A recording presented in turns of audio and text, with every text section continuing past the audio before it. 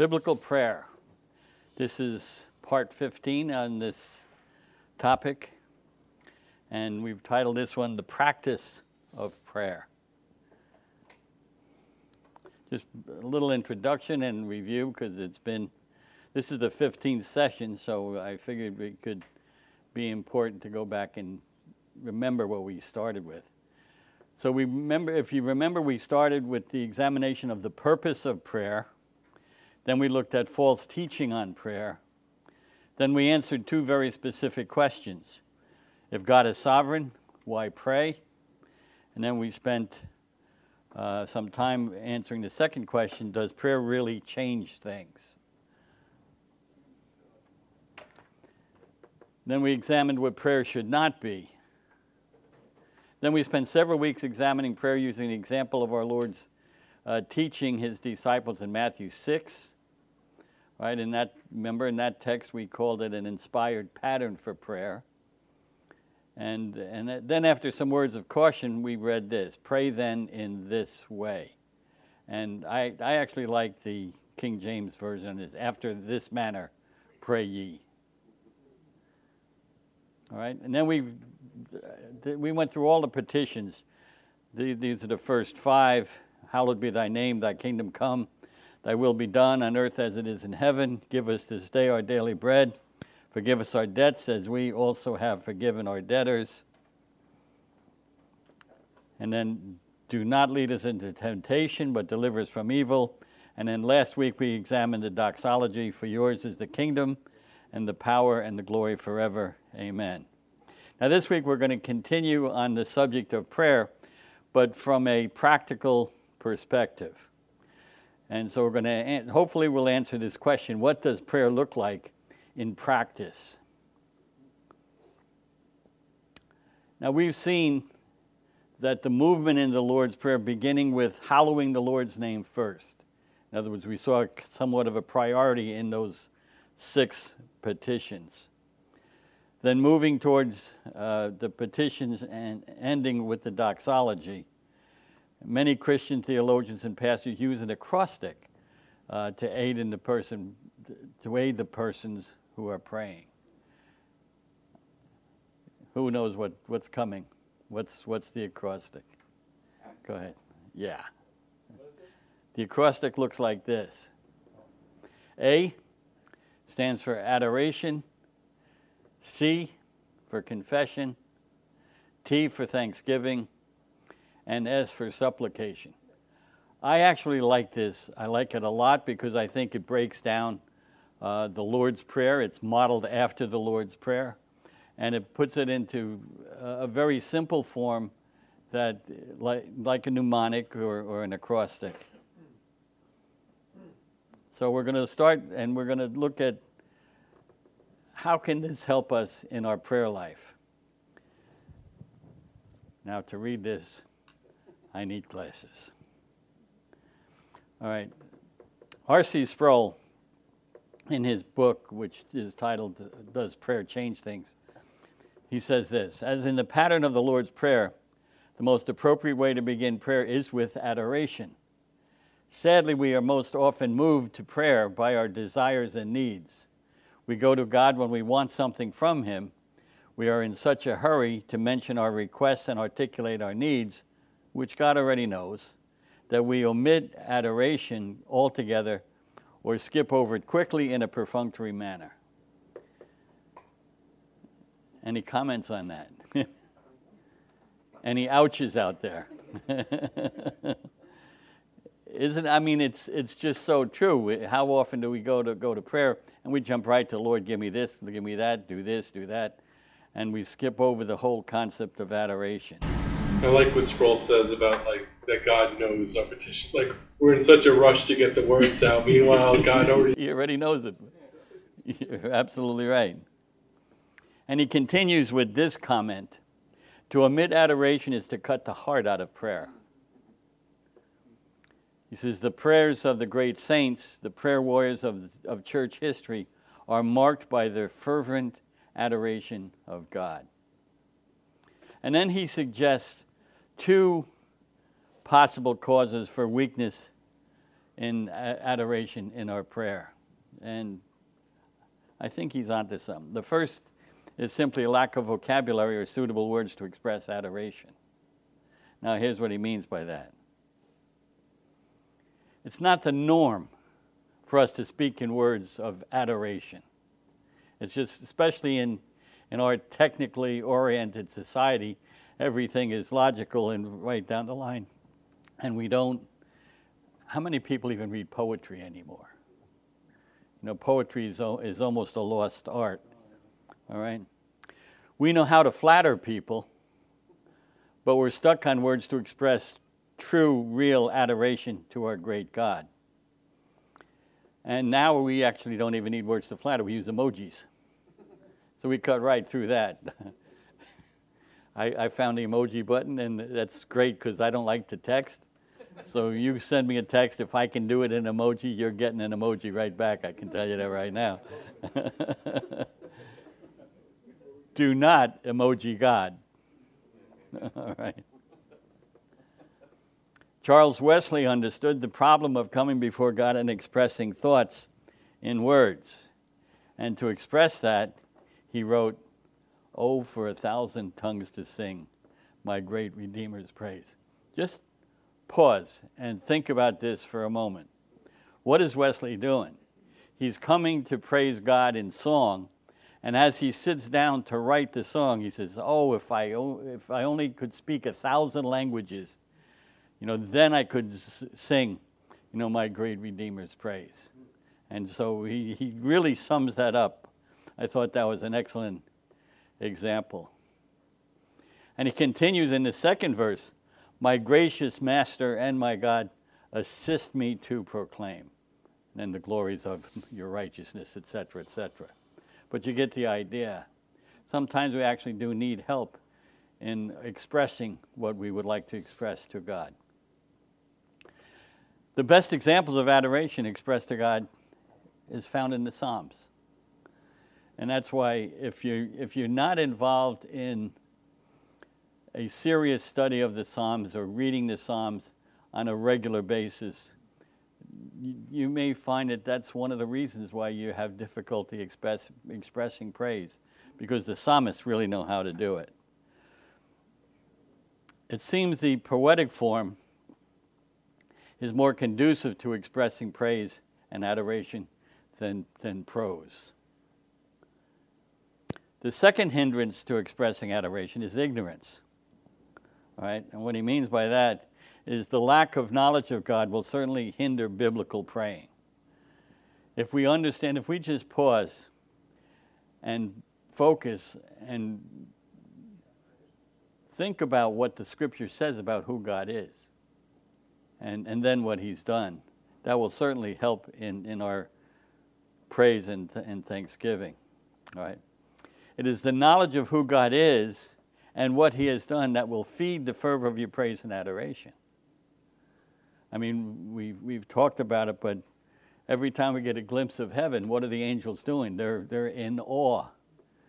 They keep responding with holy, holy, holy, because as they're right in the presence of God and they see all the marvelous things that he does. Sproul says this: "If we fill our minds with his word, our inarticulate stammers will change to accomplished patterns of meaningful praise. By immersing ourselves in the Psalms, we will not only gain insight into the how of praise, but also enlarge our understanding of the one whom we are praising."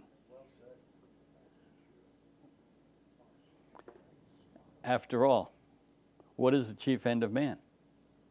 Chief end of man is to glorify God and to enjoy him forever. And one important way to glorify God is to praise him and adore him for who he is and what he has done. It's about a 7-minute audio tape. I don't know if any of you have heard it. It's called Powerful Praise. It's a pastor from a church in the South, and all he does is read off the names and titles of God. And it's just exciting, when you hear him do it. I'll see if I can get a copy of it, and maybe I'll show it, or I can't show it to you. It's not video. We're so used to the visual. I'll play it for you so you can hear it, if I can get my hands on it. R.C. Sproul said, because the whole life of the Christian, which is to be a life of obedience and service, is motivated and enriched when holiness and the dignity of God are etched into our minds. These are my comments. Every time we sing that song, "It Is Well With My Soul," I actually stop singing as everybody else is singing, because I identify so much with the songwriter as we sing the third verse. I want to go through this. He begins, the third verse of "It Is Well With My Soul" begins, he starts his, "My sin." And then if you look at the text of the song, he stops and gives a brief commentary before coming back to his thought. This is the way it goes. He says, "My sin." And then here's the parenthesis. "Oh, the bliss of this glorious thought." In other words, he is so moved, he can't even get the whole sentence out without adding this parenthetical phrase. "Oh, the bliss of this glorious thought." Then he comes back to his thought. "My sin, not in part, but the whole, is nailed to the cross, and I bear it no more. Praise the Lord, O my soul." And then, of course, that chorus, "It is well." All right. But, just the way he does it, he can't even get the whole thought out without making a comment on it. That is some fervent adoration. There's an example, putting it into practice. Second part is C, is confession. And this is Sproul again. He says, after expressing adoration, we must come to God with hearts of confession. We have no right to come before God at all, apart from the finished work of Christ.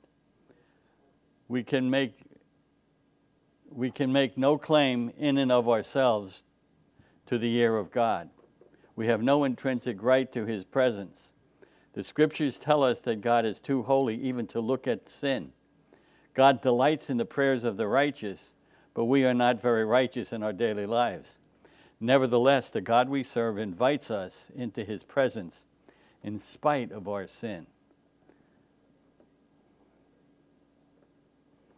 So confession needs to be a regular part of our prayers. In fact, confession should be a daily practice. Why? Why should confession be a daily? That's it, because we sin on a daily basis. So we need to confess our sins. If we confess our sins, he is faithful and righteous to forgive our sins and to cleanse us from all unrighteousness. God commands us to confess our sins, but at the same time, he promises to forgive us. And confession involves true repentance, not merely an "I'm sorry." True repentance reflects contrition, which is a godly remorse for offending God.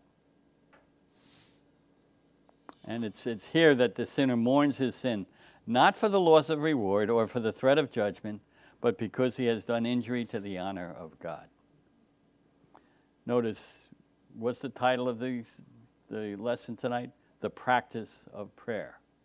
And we want to be able to be praying more biblical, and here we're seeing what is necessary in order to do that. In fact, this is the context of the Beatitudes. The second Beatitude says, "Blessed are those who mourn, for they shall be comforted." Who are those that mourn? It's not rhetorical.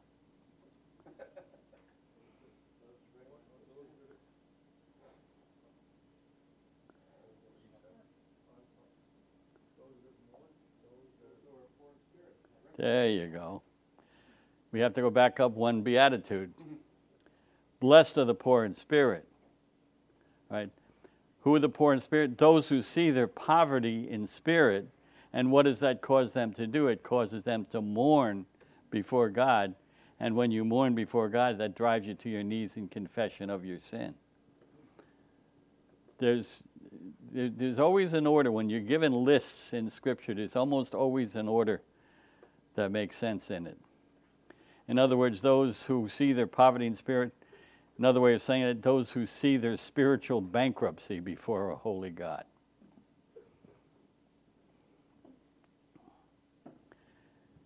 There's no better example of true repentance than Psalm 51. Everybody know the context of Psalm 51? That's David after he had sinned with Bathsheba and confronted by Nathan, and he comes before God. And look at how he begins. Be gracious to me, O God, according to your loving kindness. According to the greatness of your compassion, blot out my transgressions. Wash me thoroughly from my iniquity and cleanse me from my sin. You can see, you can almost feel the attitude of his heart, the attitude of contrition and repentance. And he goes on, for I know my transgressions, and my sin is ever before me. Against you only I have sinned and done what is evil in your sight, so that you are justified when you speak and blameless when you judge. There's David standing before God. He says, whatever you got, I deserve it. Is that the way we come to God in prayer? That's true confession. I'm a sinner. My transgressions are before me. I've sinned against you. And whatever you do, I deserve it. And then later on, he prays, create in me a clean heart, O God, and renew a steadfast spirit within me. Do not cast me away from your presence, and do not take your Holy Spirit from me. There's a heart. Restore to me the joy of your salvation, and sustain me with a willing spirit. There's true repentance, contrition, and that's the type of confession that we need in our prayer life. The T, thanksgiving. Again, this is Sproul. Thanksgiving must be an integral part of prayer. It should be inseparably related to our petitions of supplication. The Scriptures tell us to come to God and make all our requests known with thanksgiving. Thanksgiving is an acknowledgement of God and his benefits. In Psalm 103:2, David says, bless the Lord, O my soul, and forget not all his benefits. And he continues, ingratitude is a serious matter. The Scriptures have much to say about it. The failure to be grateful is the mark of both the pagan and the apostate. Ungrateful hearts. The seriousness of ingratitude is highlighted by the Apostle Paul in the book of Romans. He calls attention to two primary sins of pagans. Look at what he says. For even though they knew God, they did not honor him as God or give thanks, but they became futile in their speculations, and the foolish heart was darkened. They didn't honor him, and they didn't give thanks. Two marks of how the pagans look at God. And then Jesus emphasizes the importance of giving thanks in the story about healing 10 lepers. Remember in Luke 17? 10 were healed, but one returned to give thanks. And in verse 15 of chapter 17, now one of them, when he saw that he had been healed, turned back and glorified God with a loud voice. And he fell on his face at his feet, giving thanks to him. And then I love, he adds, he was a Samaritan. That was sarcastic. Jesus responded with a question that served as a chastisement after he says, and he was a Samaritan. Where's the other 9? How come 10 were healed and only 1 returns? In light of the manifold blessings that we have been granted through Jesus Christ, how can we fail to give thanks? Just think about it, you know. There's that old song, count your blessings, name them one by one. You know, we sing that, but you know what? That's not a bad idea, is to just name the blessings, all the things that God has given to us. Then Sproul says this: if God never grants us another glimpse of his glory in this life, if he never grants us another request, if he never gives us another gift from the abundance of his grace, we still would be obliged to spend the rest of our lives thanking him for what he has already done. That kind of sets it in perspective. And we come to the last of the acronym of ACTS, supplication. I don't think too many of us have problems with this. This is where we kind of live in our prayer life. But Sproul says this: someone once said to me, with so many people starving, it might be wrong for me to pray for a rug for my living room. Yet the God who cares about the empty stomachs of the world is the same God who cares about empty living rooms. What is important to us may also be important to our Father. If we are not sure about the propriety of our request, we should tell that to God. James 1:5 says, if any of you lacks wisdom, let him ask God, who gives generously to all without reproach, and it will be given him.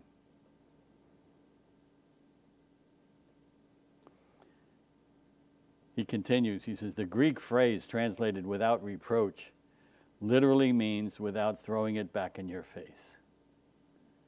We don't need to be afraid of the reproach of God, provided we are sincerely seeking his will in a given situation. In other words, nothing is too big or too small to bring to God in prayer. The key then to effectual praying is praying in the will of God. God will not honor prayers to bless criminal or immoral behavior. So if you plan on robbing a bank, don't ask God to pave the way and make it successful. That doesn't cut it. When you buy a lottery ticket, you're not supposed to pray over it. Let your conscience be your guide.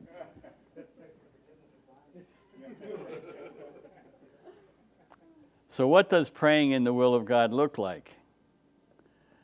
It's an interesting one. What does the praying in the will of God look like? It looks like the model prayer we just did. That's why we went through that. Why did we go through the Lord's Prayer or the model prayer? Because we're supposed to pray in this manner. Okay. Second, in the weeks to come, we will be looking at the prayers of godly men in Scripture as examples of how to pray. And one last point. R.C. Sproul ends this section of his book with reasons that prayers seem to go unanswered. This comes from his many years in ministry, and people coming up and say, it seems like God's not answering my prayer. And he came up with 4 basic reasons, and I was hoping we would have time, and we do. So we're going to close by looking at 4 of the reasons why it may appear that God's, and notice how I'm phrasing that. Why does it may appear? All right, first reason, we pray in vague generalities. When all our prayers are either vague or universal in scope, it's difficult for us to experience the exhilaration that goes with clear and obvious answers to prayer. If we ask God to bless everyone in the world or to forgive everyone in town, it's difficult to see the prayer answered in any concrete way. Having a broad scope of interest in prayer is not wrong, but if all prayer is so general, then no prayer will have specific and concrete application. Don't be afraid to pray specifics for an individual, for a family, or for even a specific situation, and pray the outcome that you think is the godly outcome.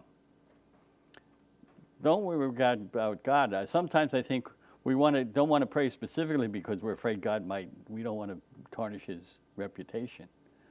Don't worry about God's reputation. Pray the prayer, leave the answer up to him.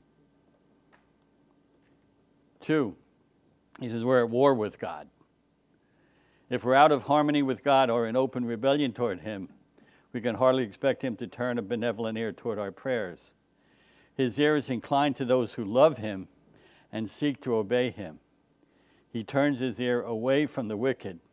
Thus, an attitude of reverence toward God is vital to the effectiveness of our prayers. If you go through Scripture, you'll find that there are certain things that God specifically says that if you're guilty of these, your prayers may be hindered. And one of them, guys, is not treating your wives right. You mistreat your wives and your prayers will be hindered.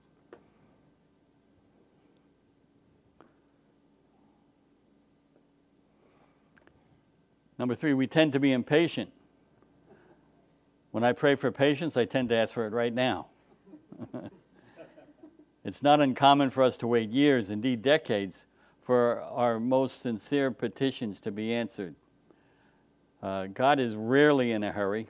On the other hand, our fidelity to God tends to depend on prompt and courteous acts by God. If God tarries, our impatience gives way to frustration. We need to learn patience, asking God for his peace. And I think that one's self-explanatory. God will answer his prayer in his time, not in our timetable. And number 4, we have short memories. It's easy for us to forget the benefits and the gifts given by the hand of God. The saint remembers the gifts of God and doesn't require a fresh one each hour to keep his faith intact. Questions?